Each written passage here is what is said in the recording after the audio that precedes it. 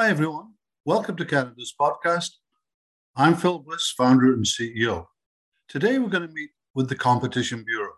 The Competition Bureau is an independent law enforcement agency that protects and promotes competition for the benefit of Canadian consumers and businesses. Competition drives lower prices and innovation and funds economic growth. The Competition Bureau works to support and protect Canadians by fostering a competitive and innovative marketplace. They do this by using various methods, including advocacy, outreach, consultation, partnerships, and enforcement. Today, we're meeting with Majid Charania, Director of Compliance. The unit is responsible for promoting compliance with the Competition Act. And today we're going to discuss a new policy about wage fixing and a no poaching agreement. Majid, welcome to Canada's podcast. So let's dive in. I want to ask you some questions about these new sort of conditions. What is the new policy in relation to the enforcement guide on wage fixing and no poaching agreements? Phil, first, thanks for having me. Very happy to be on the podcast. Maybe we can start off with what these agreements are. You know, what is wage fixing? What is no poaching? Yeah, that'd be good. Wage fixing is an agreement to fix or maintain or decrease or control wages or other terms of employment. That's what we call a wage fixing agreement. Now, a no poaching agreement or a no hiring agreement, that's an agreement to refrain from hiring or trying to hire each other's employees. So the provision is new. It's within the existing criminal conspiracy provisions of the Competition Act, but it's new. The idea behind it is aimed at protecting competition in labor markets. Being brought in, I mean, why did you guys think this was an important sort of new policy? I'm happy to provide a bit of context. And I should say that, you know, we've got guidance on these new agreements that will be illegal as of June 23rd, 2023. We can share a link to that in the show notes. But it's a great question. You know, why is this all coming about? So there's been some changes to the competition law in Canada that go back all the way to 2009. In 2009, the Competition Act, as it's known, was amended to apply only to quote unquote sellers. So if you think of employment, employers are actually purchasers of labor. So the criminal provisions of the law didn't adequately address harmful agreements amongst employers related to labor. So what does this mean? You know, the conspiracy provisions of the Act, they don't protect workers from agreements between employers that fix wages and restrict job mobility. So Canada arguably became out of step internationally. And international jurisdictions have recently identified no poaching and wage fixing agreements as particularly egregious. So for example, in October of 2021, a couple of years ago, the European Commission, they committed to expanding their conspiracy-related enforcement to labor markets. And that included these types of agreements. You know, this followed similar types of enforcement in Ireland and Italy. Recently, the US, the Department of Justice in the US, they also, you know, look to the courts for criminal sanctions for these types of offenses in the labor market. They actually brought their first wage fixing case in the States in December 2020, and their first no poaching case in January of 2021. So, you know, in the US, there's a commitment to pursue no poaching or wage fixing agreements, you know, that are unrelated or unnecessary to a larger legitimate type of agreement between employers. You know, there's an important US decision that came out in 2021 in November. So this is sort of gaining traction around the world. So that's a bit of the international context. Okay. Well, what does it mean for employers and employees, now, if you like? Let's first maybe talk about employers at a high level. Employers don't need to be competitors for the act to apply. The new criminal offense applies to agreements involving two or more unaffiliated employers, regardless of whether they compete in the supply of a product. So regardless of whether they're competitors in that intuitive sense.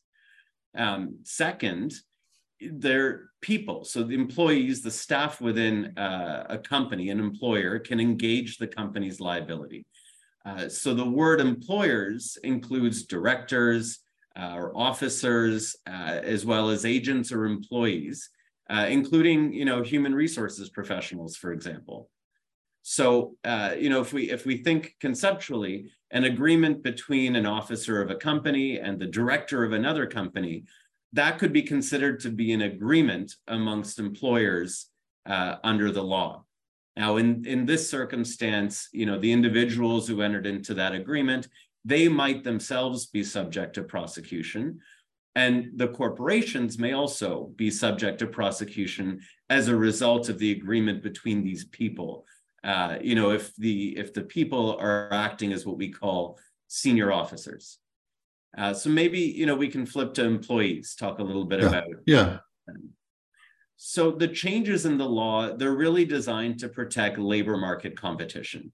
So if wages remain competitive and employees are able to move around without being hindered by anti-competitive barriers put up by employers, then that helps to ensure that labor market competition is strong. So now that the Bureau is going to be empowered to investigate and take action against illegal agreements, amongst employers, we really want to hear from anyone who thinks there might be these types of illegal wage fixing or no hire, no poaching agreements in their region, in their industry. And, we can share some information about how to get in touch with us in the show notes. Okay. When does it become law? When does all of this come into place? So these types of agreements, wage fixing and no poaching agreements, will become illegal on June 23rd of 2023. So, all of what I've described really applies as of that date, as of June 23rd. Can you give us some examples, without being too specific, on what is prohibited, that kind of thing, just so we can maybe grasp it a little better? Sure. So I can maybe run through an example where, the agreement would probably be illegal, and then another example where it wouldn't be, just to provide a bit of contrast. That would be good. That would be good. Okay. Yeah. So let's first look at something where the agreement would probably be illegal. Let's consider a couple of different people. Lucy, she owns a private medical laboratory, and she had a meeting with someone named Jerry. He owns a chemical testing lab, so they're kind of in the same field. Mm-hmm. Mm-hmm. They agreed amongst themselves to limit each of their employees' annual bonuses to 5% of salary. So, what would this look like in terms of an analysis under the law? Would this be illegal? So the agreement would probably raise concerns under, the new provisions after June 23rd of this year. So in this example, both employers, Lucy and Jerry, they both have employees who earn a salary and who each generally get an annual bonus. And so an agreement to fix or maintain or decrease or do anything really to control bonuses are prohibited under the Competition Act as of June 23rd. So let's look at the flip side then, maybe something where it wouldn't, necessarily be problematic under the new provision. So Company A, let's say, is a consulting firm. They embed their employees, their consultants, in their clients' businesses for a certain period of time. And as part of a consulting contract, Company B, they agree not to hire Company A's embedded employees, their consultants. Company A doesn't make the same agreement regarding Company B's employees. So that's important. So the no poaching agreement, so this would be a no hire, no poach agreement, that was entered into by two employers, companies A and B, to prevent company A's employees from being hired by company B. But since the restraint contained in the agreement, so since this restraint on employee mobility only applies to company A's employees, it's what we would call a one-way agreement, and it doesn't have a reciprocating promise from company B.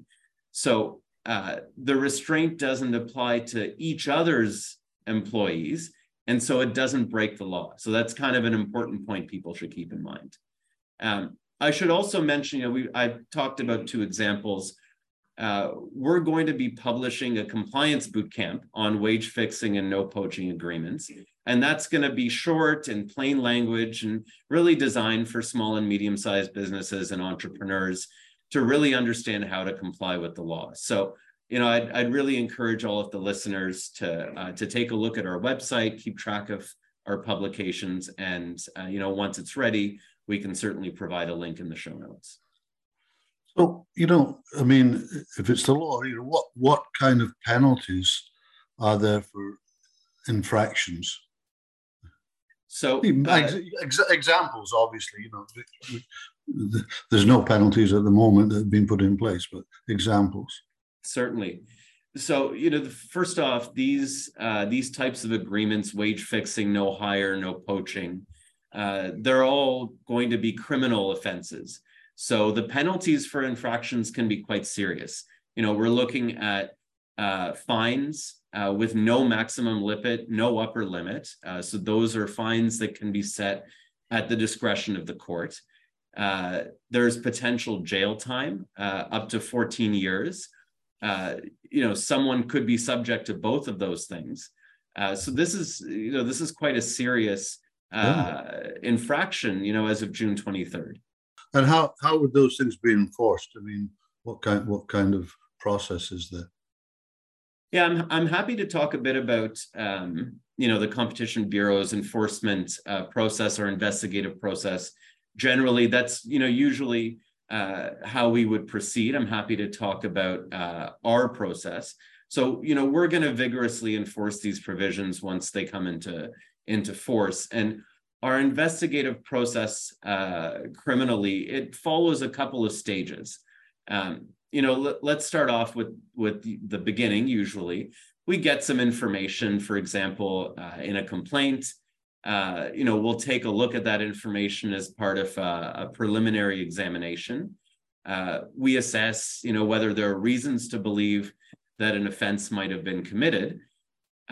And then if we do believe that an offense might have been committed, then we continue investigating further. We, commence a formal inquiry under Section 10 of the Competition Act. We have legal powers to go on formal inquiry. And then once we get to that point, we can use various investigative tools to determine the facts.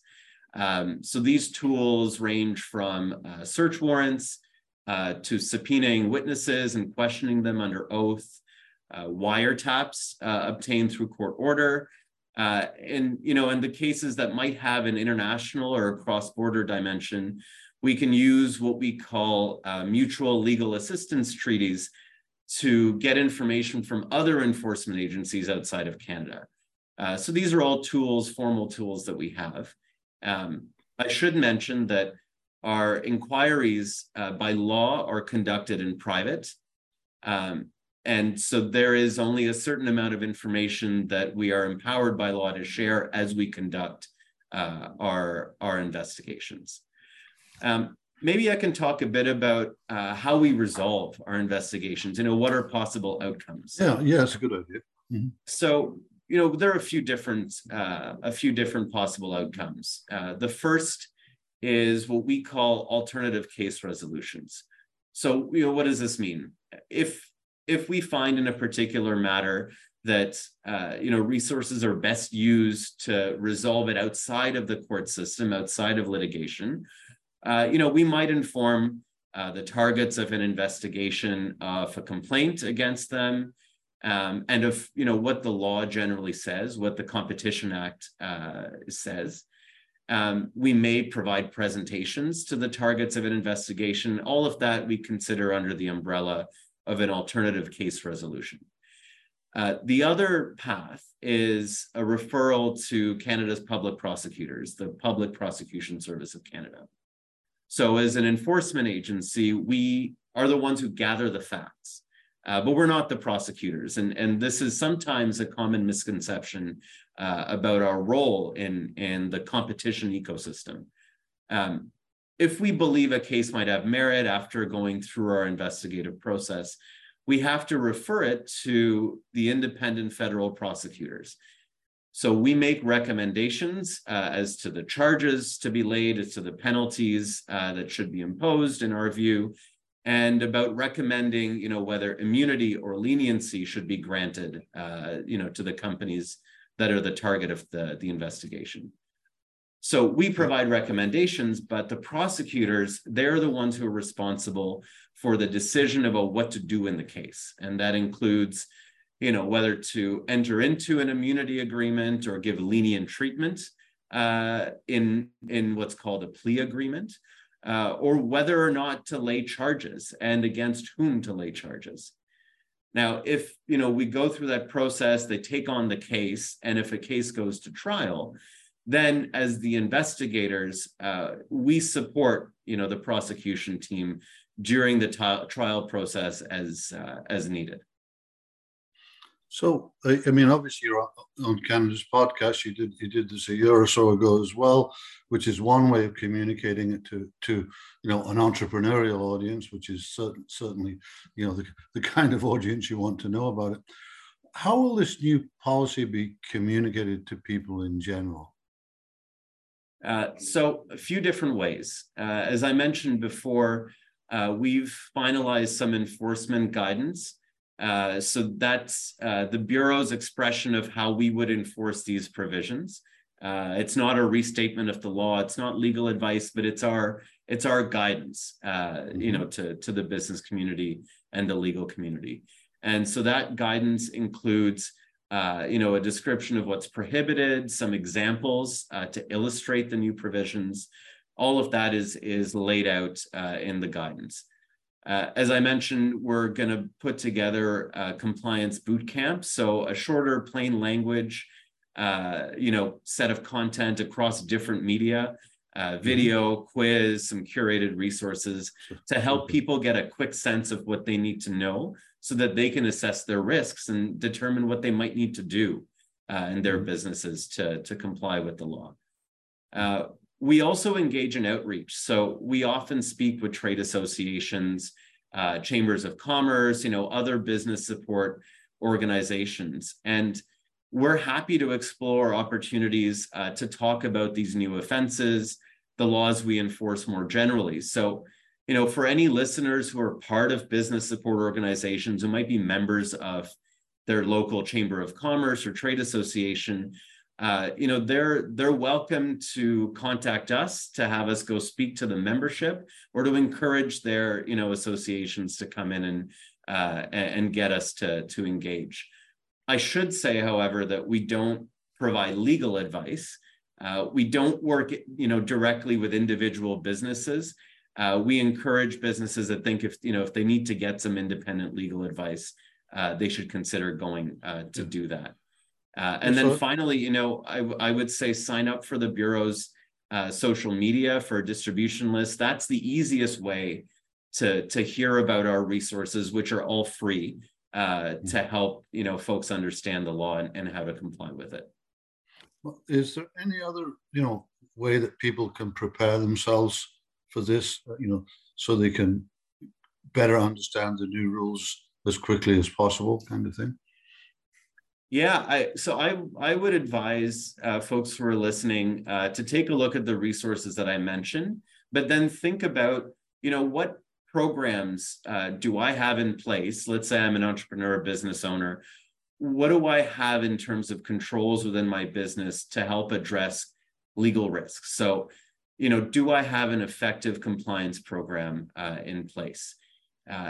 If not, I would say consider developing one if this is the type of thing that might expose your company to risk. If you do have one, maybe you should consider updating it or making sure that it's adapted so it captures the risk of a new offense, coming out there. And then I would say, no matter what type of control measure you have in place, assess your risks. Think critically about your business operations, what you do, where you do it, who does it, and apply the learnings from that assessment. So let's take an example. If you're not currently training your HR people, or they're not covered by a compliance program, consider making the changes necessary so that they get trained up on this new risk area and your business is equipped to handle it. Adapt your internal controls. Let's say you've got compliance controls for anti-bribery or environmental risks. These types of control systems could be adapted to cover new risk areas like wage fixing and no poaching offenses. We've got at the Bureau a new compliance portal that we've just put out. It sets out our guidance to businesses on how to come up with these programs, how to put them into place, no matter how big or small the business, no matter how many resources are available. So we've got some free guidance out there that can help you do all of this. I would say a couple of simple, quick wins. Share this podcast within your business. Send it to your HR folks. If you've got training programs, consider using the podcast itself as part of a training program. And then stay on top of the updates to the Bureau's program. So I mentioned immunity and leniency, ways to come in and cooperate if you realize, wait a minute, there might be an actual exposure to risk within my company. We have programs that provide incentives for companies that cooperate and fulfill certain requirements. So, we're planning to revise those to cover wage fixing and no poaching agreements. And I would say look out for those programs and consider how they might apply to you. And then finally, if you feel that you need to, get tailored legal advice. Legal advice can help you understand your particular situation around your facts. So recently in Canada, there was actually quite a bit of debate about, things like hero pay, as it was called. There was a lot of high-profile discussion around agreements, between companies that look like wage fixing. So, the hero pay issue, some might remember during the COVID pandemic in the summer of 2020, several grocery chains communicated amongst themselves about ending the $2 an hour so-called hero pay for frontline staff. And executives, from a number of different grocery chains had to testify about this before a parliamentary committee. So that was, the genesis in some ways of this most recent change to the Competition Act. I should say the new provisions go beyond just hero pay, and they address competition in labor markets more generally. So this ended up in 2022 with amendments to the Competition Act that criminalized the two types of agreements that I've mentioned. And the idea is that in the long run, more robust competition in the labor market will benefit everyone. That's great, Manjeet. Thank you very much for explaining this. I feel it's a very good policy, and glad to see we're following kind of the international standards that are emerging. So thanks for coming on Canada's podcast and letting everyone know about this. Happy to be here. Thanks, Phil. Contact us at info@canadaspodcast.com.